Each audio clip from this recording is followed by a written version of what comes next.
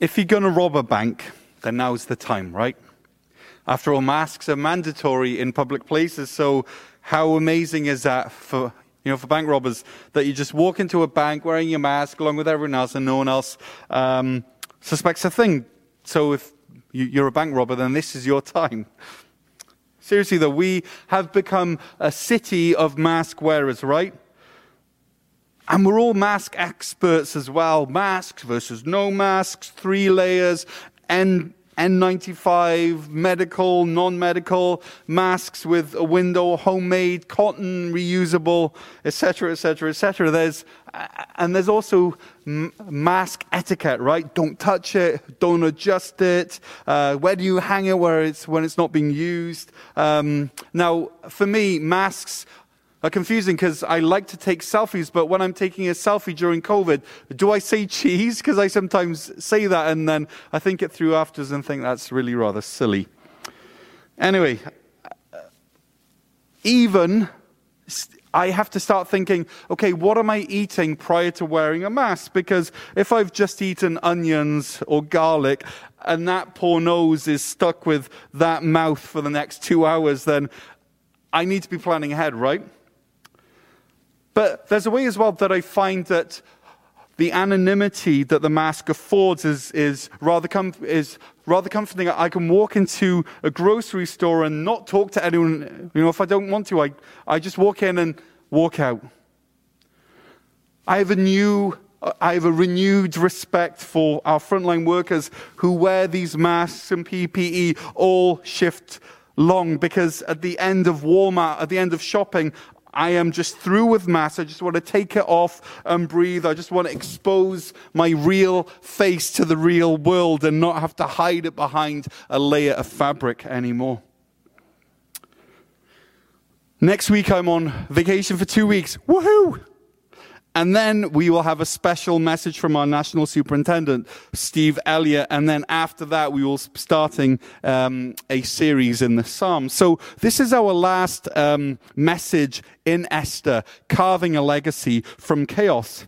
Now, to recap, through Xerxes, we learned that as we admit that we're broken, that God can turn us, God can make us into something beautiful. So honesty is how we start carving a legacy out of chaos. Where are we located? It's not about finding ourselves, it's about locating ourselves in God's story. And then the week after that, we learned from Vashti that to carve a legacy from chaos, we need to do what is right and not what is easy. Mordecai, the week after that, showed us that to carve a legacy from chaos, we need to get serious with sin, right? Mordecai felt the ripple effect of someone's sin 500 years after the fact.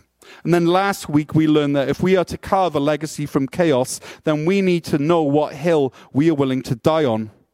And I said that Jesus calls each of us to follow him up his hill so that we can die to ourselves.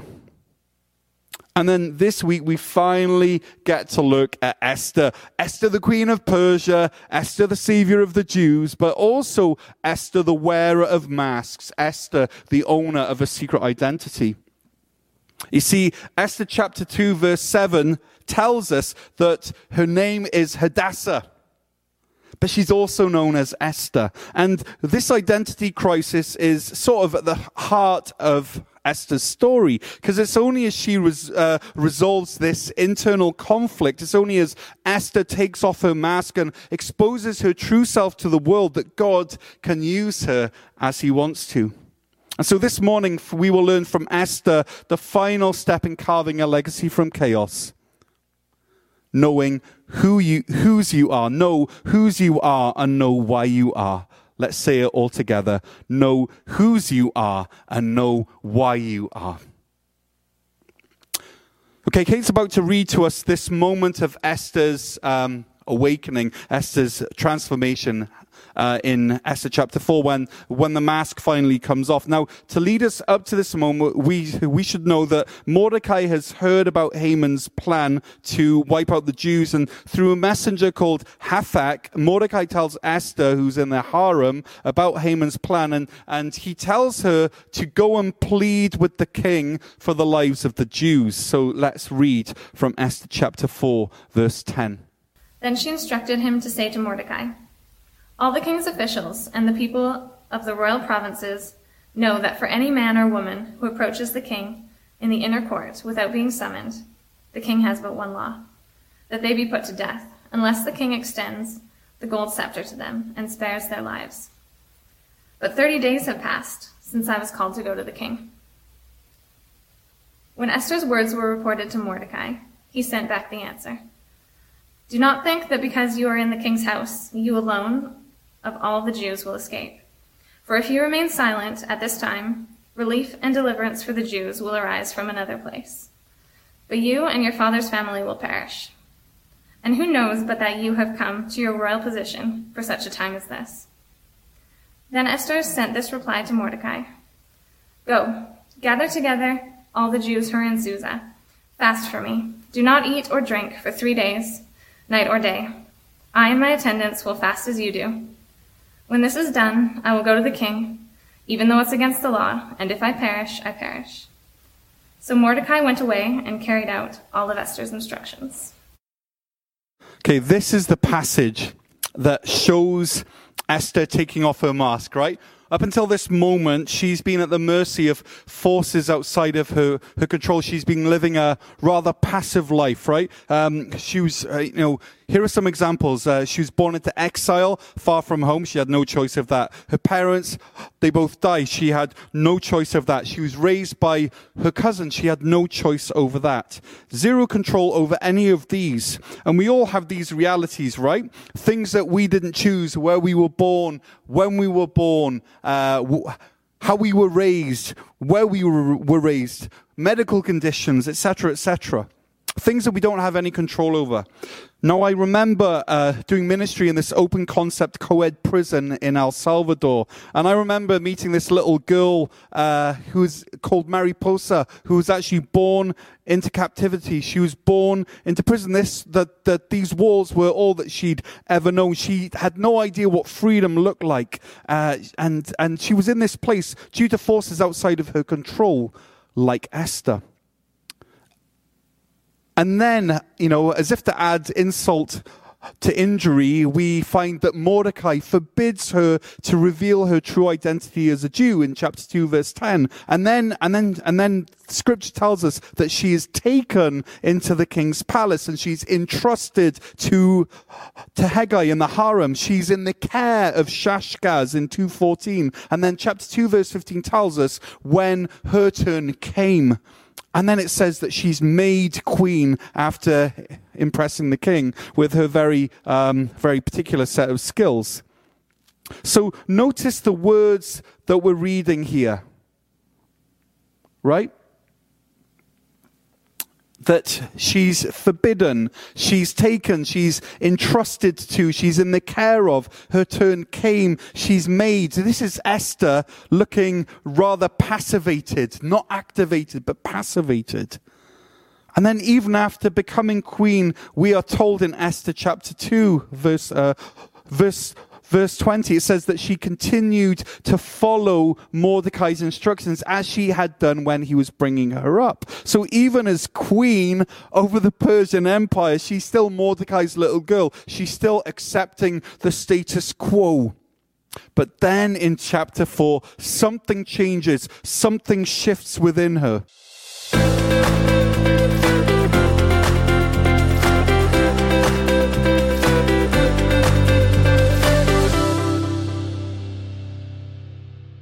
Okay, listen to her words in chapter 4, verse 15. It says, Esther then sent this reply to Mordecai.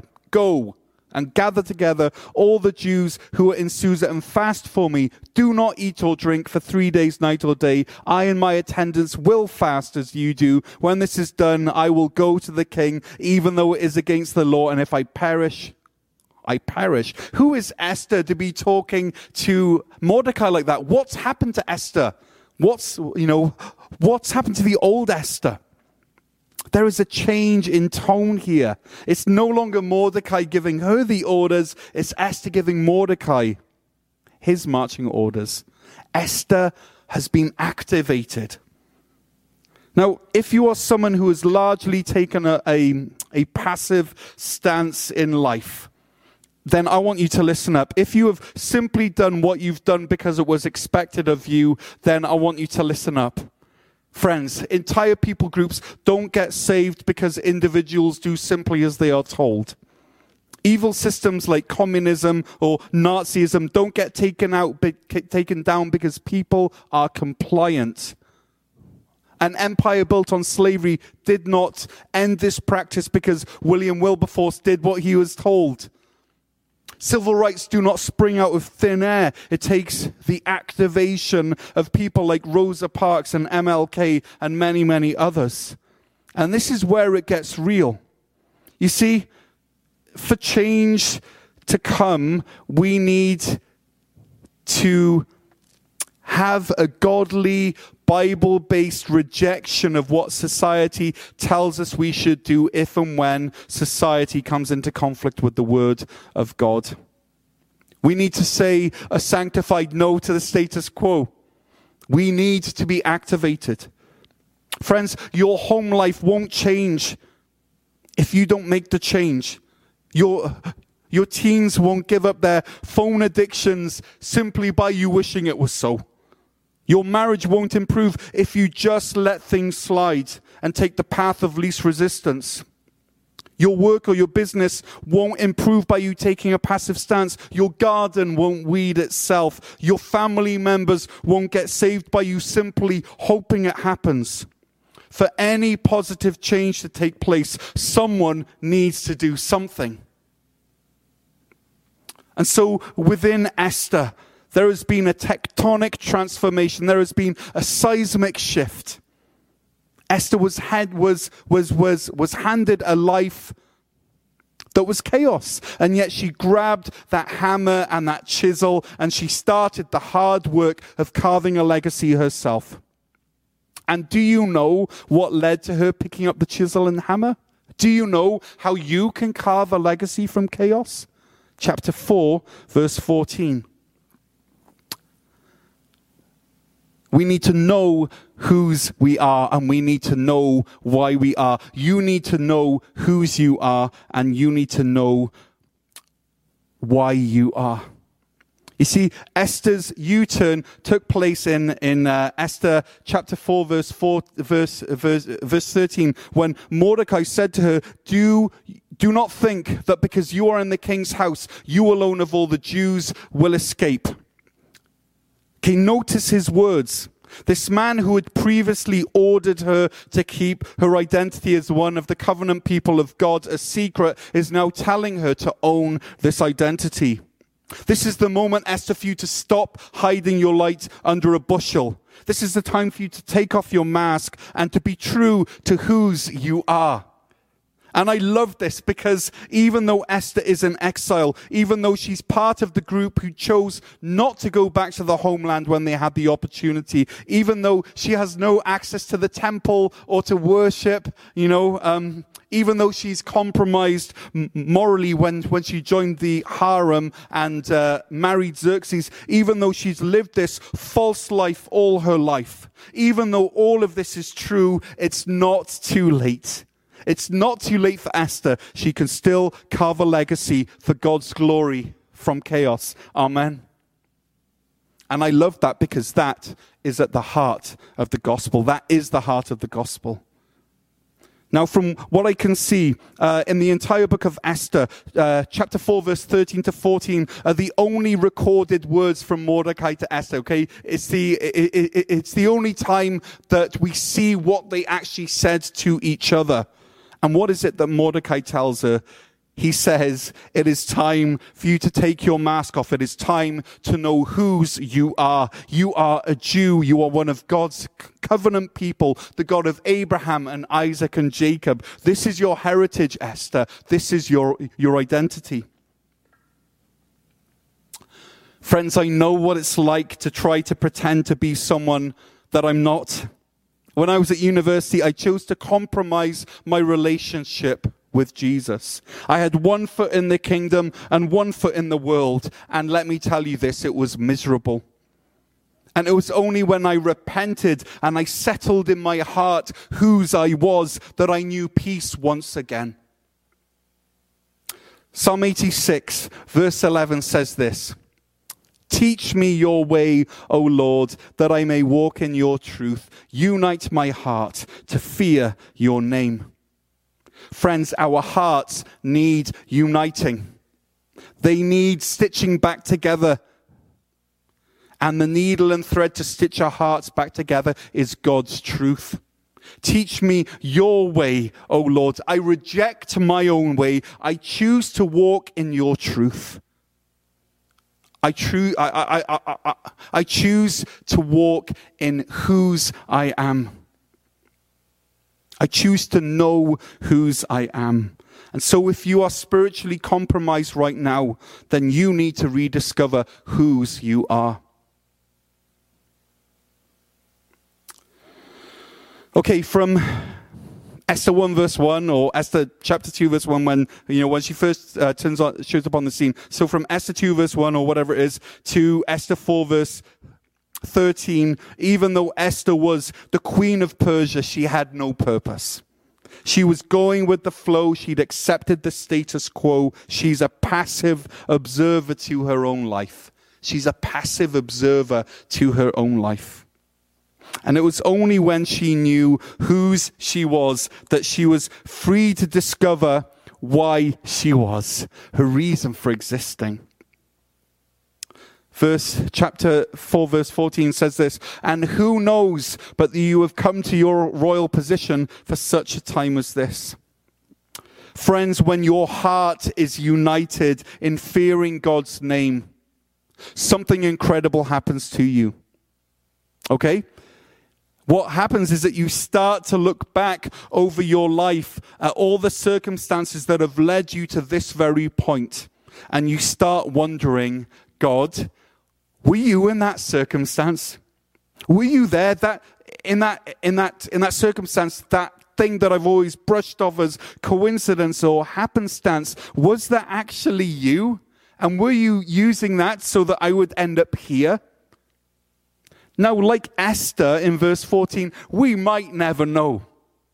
But in the world of Esther 4 verse 14, who knows? Who knows? Maybe. Was it happenstance that I joined a missionary ship when my spiritual life was in ruins in 2001? Was it chance that I met Wendy from Canada and fell in love with her? Was it coincidence that she's from North Gore and that Cornerstone, under the leadership of Craig Peters, chose to take a chance on us with no official experience or training? And then you look at all the moments and the serendipities and the near misses and the circumstances and the coincidences and the chance run-ins between that moment and now. And could it be that I've come to this position for such a time as this? Who knows? And it's not just pastors, who get to ask this. You can do this with your own life. You can look back at your circumstances and say, God, were you there? Was that you? And this, my friends, is the joy of knowing why you are. And this is the moment when your family that drains you and exhausts you and frustrates you suddenly becomes your mission field. This is the moment where the workplace where you've been merely putting in the hours, punching in and punching out, suddenly becomes your mission field. What was a cul-de-sac or a dead end is now alive with the heavenly possibilities of maybe. Who knows? Now, I don't know about you, but when I hear Mordecai's words, who knows but that you have come, I find that so much more compelling than a clear statement. Mordecai could have said, Esther, it's clear that God has brought you into this position to save the Jews. But he doesn't. Instead, he leaves the possibility hanging in the air. Friends, Esther wasn't essential.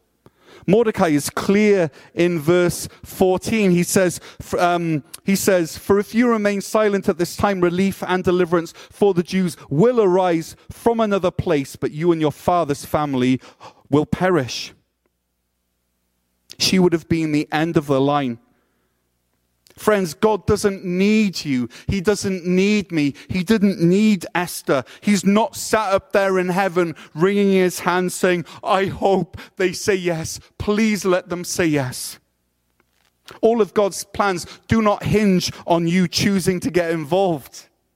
You can choose to say no to God. You can choose self-preservation. You can choose the sideline. You can choose to keep on wearing that mask.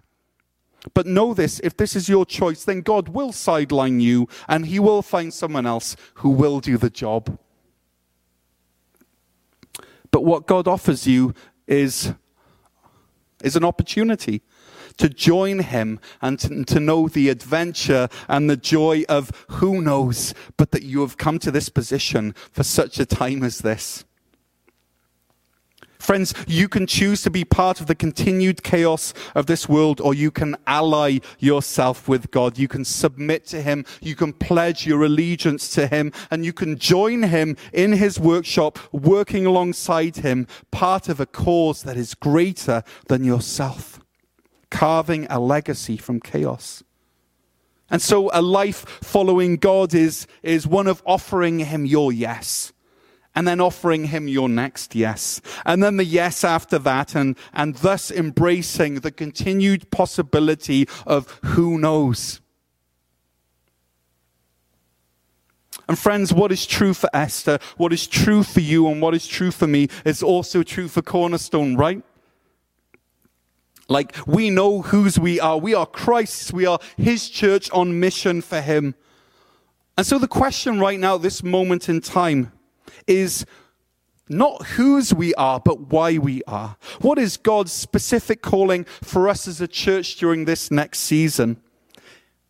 Is it simply to wait until we can have 6556 Prince of Wales Drive open again for normal services?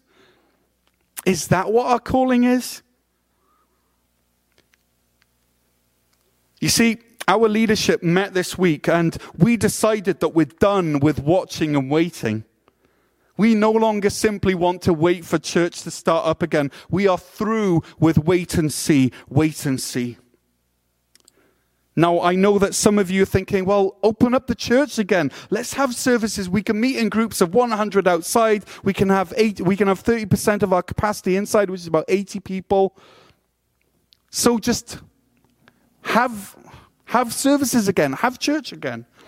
But let me ask you this, what would Sunday morning look like with social distancing, with signing in and out with your name and your address and your phone number, with mandatory masks, with no singing, with no children's ministry, with no communion, with turning people away because we're maxed out? What would church on a Sunday morning look like with one-way systems, having only one washroom available and having to sanitize it after every time it's used?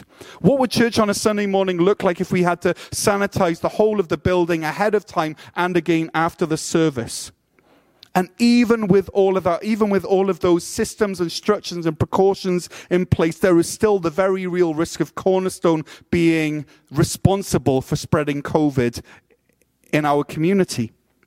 And then if that happens, then who does the track and trace and the calling and the informing? Who does that? And so instead of charging ahead with all that, we're asking this question: what if God has called us to this position for such a time as this? Okay, let's look at what we have. Let's take stock. We now have an online presence that we didn't have before. We have these discussion questions, which I create every week. We have worship leaders that God has blessed us with. We have new technology, which we've been investing in over these past weeks and months and are still investing in now. We have new expressions of community, which are already being fostered in some of our homes and on some of our front lawns. And we have the ongoing, continued financial giving from you guys that has been faithful and sacrificial. And so we look at all of this, and rather than saying, well, let's open up church again and have some kind of semi-service, instead we're asking, could it be that we are in this position for such a time as this? Could Esther 4 verse 14 be our story? Could Cornerstone be a 414 church? And so instead of waiting to reopen, we're now asking, who knows, but that we have come to this position for such a time as this. And so as church leadership, over this past week, we made a commitment that we will not be reopening our church building for large gatherings until the start of December at the earliest, at which point we will revisit it and look. Instead, what we're going to do is far more exciting.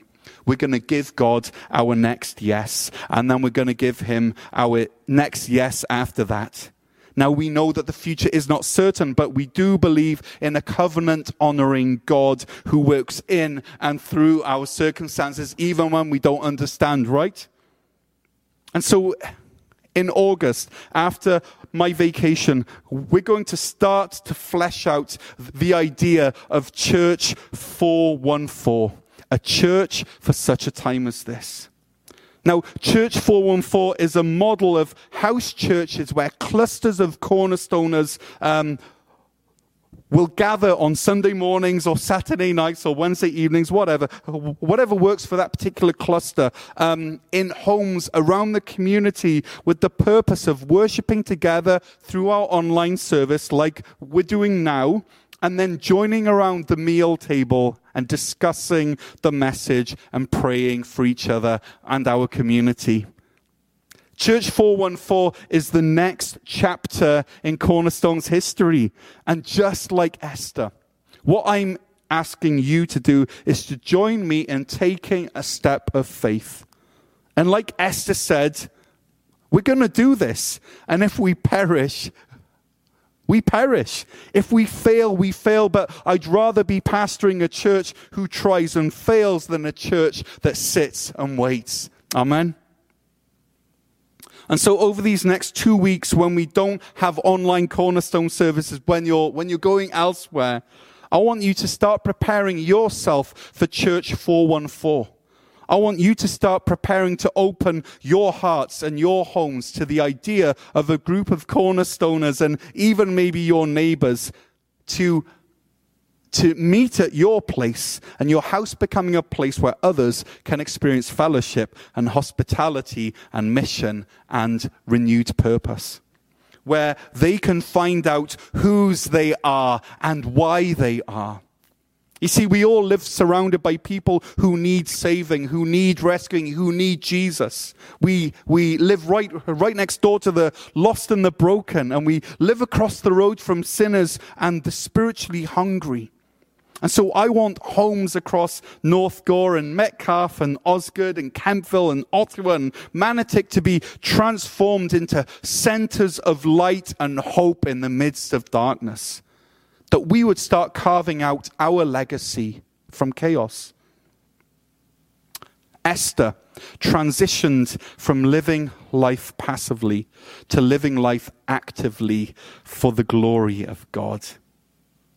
And God is ready to mobilize you because he knows that mobilized people mobilize people. And God is ready to activate you because he knows that activated people activate people. He knows that disciples make disciples. And God wants to activate you. He wants to mobilize you. And so friends, I'm through with waiting for church to reopen. And instead, we need to start realizing that the church, us, has always been open. And I'm done with pining after community. Instead, we're going to create community. And I'm done with checking my news feed every day to see what latest chaos has erupted around the world. And instead, I think it's time that we as a church put our money where our mouth is, as it were. That we as Cornerstoners become not only listeners of the word, but doers of the word. It's time that we started carving a legacy from chaos. Our legacy, Christ's legacy, and the legacy of those who will come to Christ through our witness. Because who knows, right?